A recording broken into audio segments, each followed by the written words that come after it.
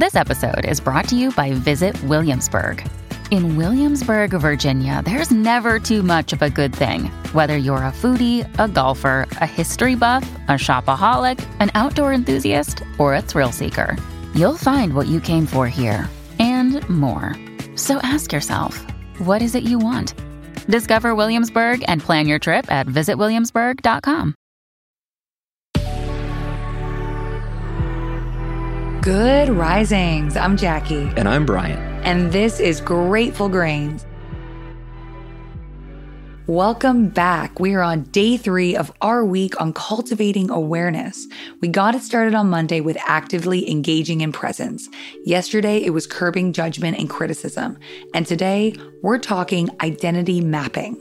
Our identity, who we believe we are, is the accumulation of all our perceptions combined with and in relation to our lived experience.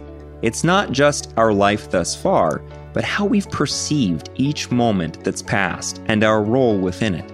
It's simple in theory, but incredibly complicated given the sheer number of instances that become foundational, shape us, or serve to reinforce our shape. Beyond that, it's the incredible number of assumptions that we make in order to fill in the blanks. We're constantly deciding what other people are thinking and feeling about us. And that's not only a result of how we perceive ourselves, but it also plays a huge role in who we become. It's the state of the world when we were born. It's our parents and their parents. There is a never-ending ripple effect throughout time that affects every aspect of life for every person on Earth. It would be impossible to pinpoint every situation that reinforced our subconscious beliefs about ourselves or the world around us. These things can happen in milliseconds.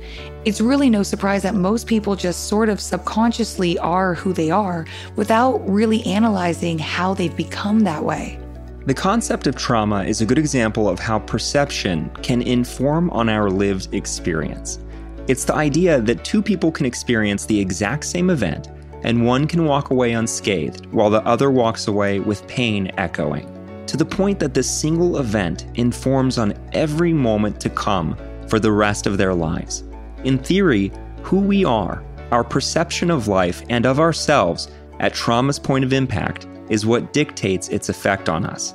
And the very same thing can be said for non-traumatic events that further shape or reinforce us. We are perpetually doubling down or snowballing. Identity mapping allows us to consider our values, our personality traits, our opinions, and to trace these aspects throughout our lifetime, to consider how we formed from one memory to the next, from one friendship to the next, from one block of time to the next, and so on.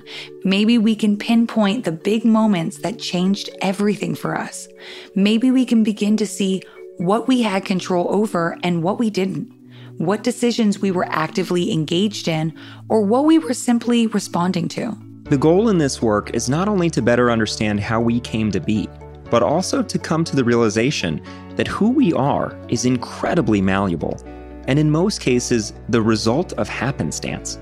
Even our ability to react, the decisions we're capable of making, are the result of the tools that we have at our disposal at any given intersection in life. Until we introduce awareness, who we are is unguided. Our identity is the result of chaos. The awakening is the realization that a different reaction, a different perception, a different angle or take on any moment of our lives could have been the beginning of an all-new identity. One instance, one shifted perspective, could have been the beginning of a lifetime's worth of confirmation bias, causing us to perceive ourselves and our life in an entirely different way, for the better or worse.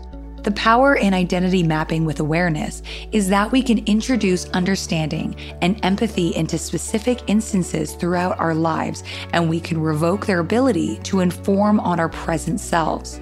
We can reshape our perception of our past by approaching it with a better understanding of life from the present. We no longer remain unconscious victims of what's come before. Instead, we can alter the narrative that we've created and decide who we are now. With practice, we can shape who we become. By interrupting subconscious or habitual behavior with awareness, we can redefine our actions and our beliefs for the better.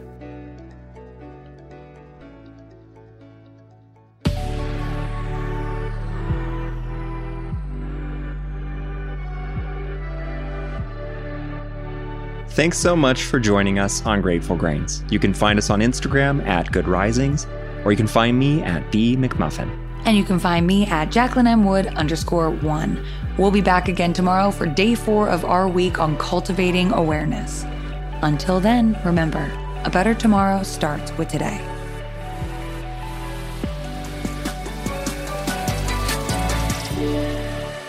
Good Risings is presented by Cavalry Audio.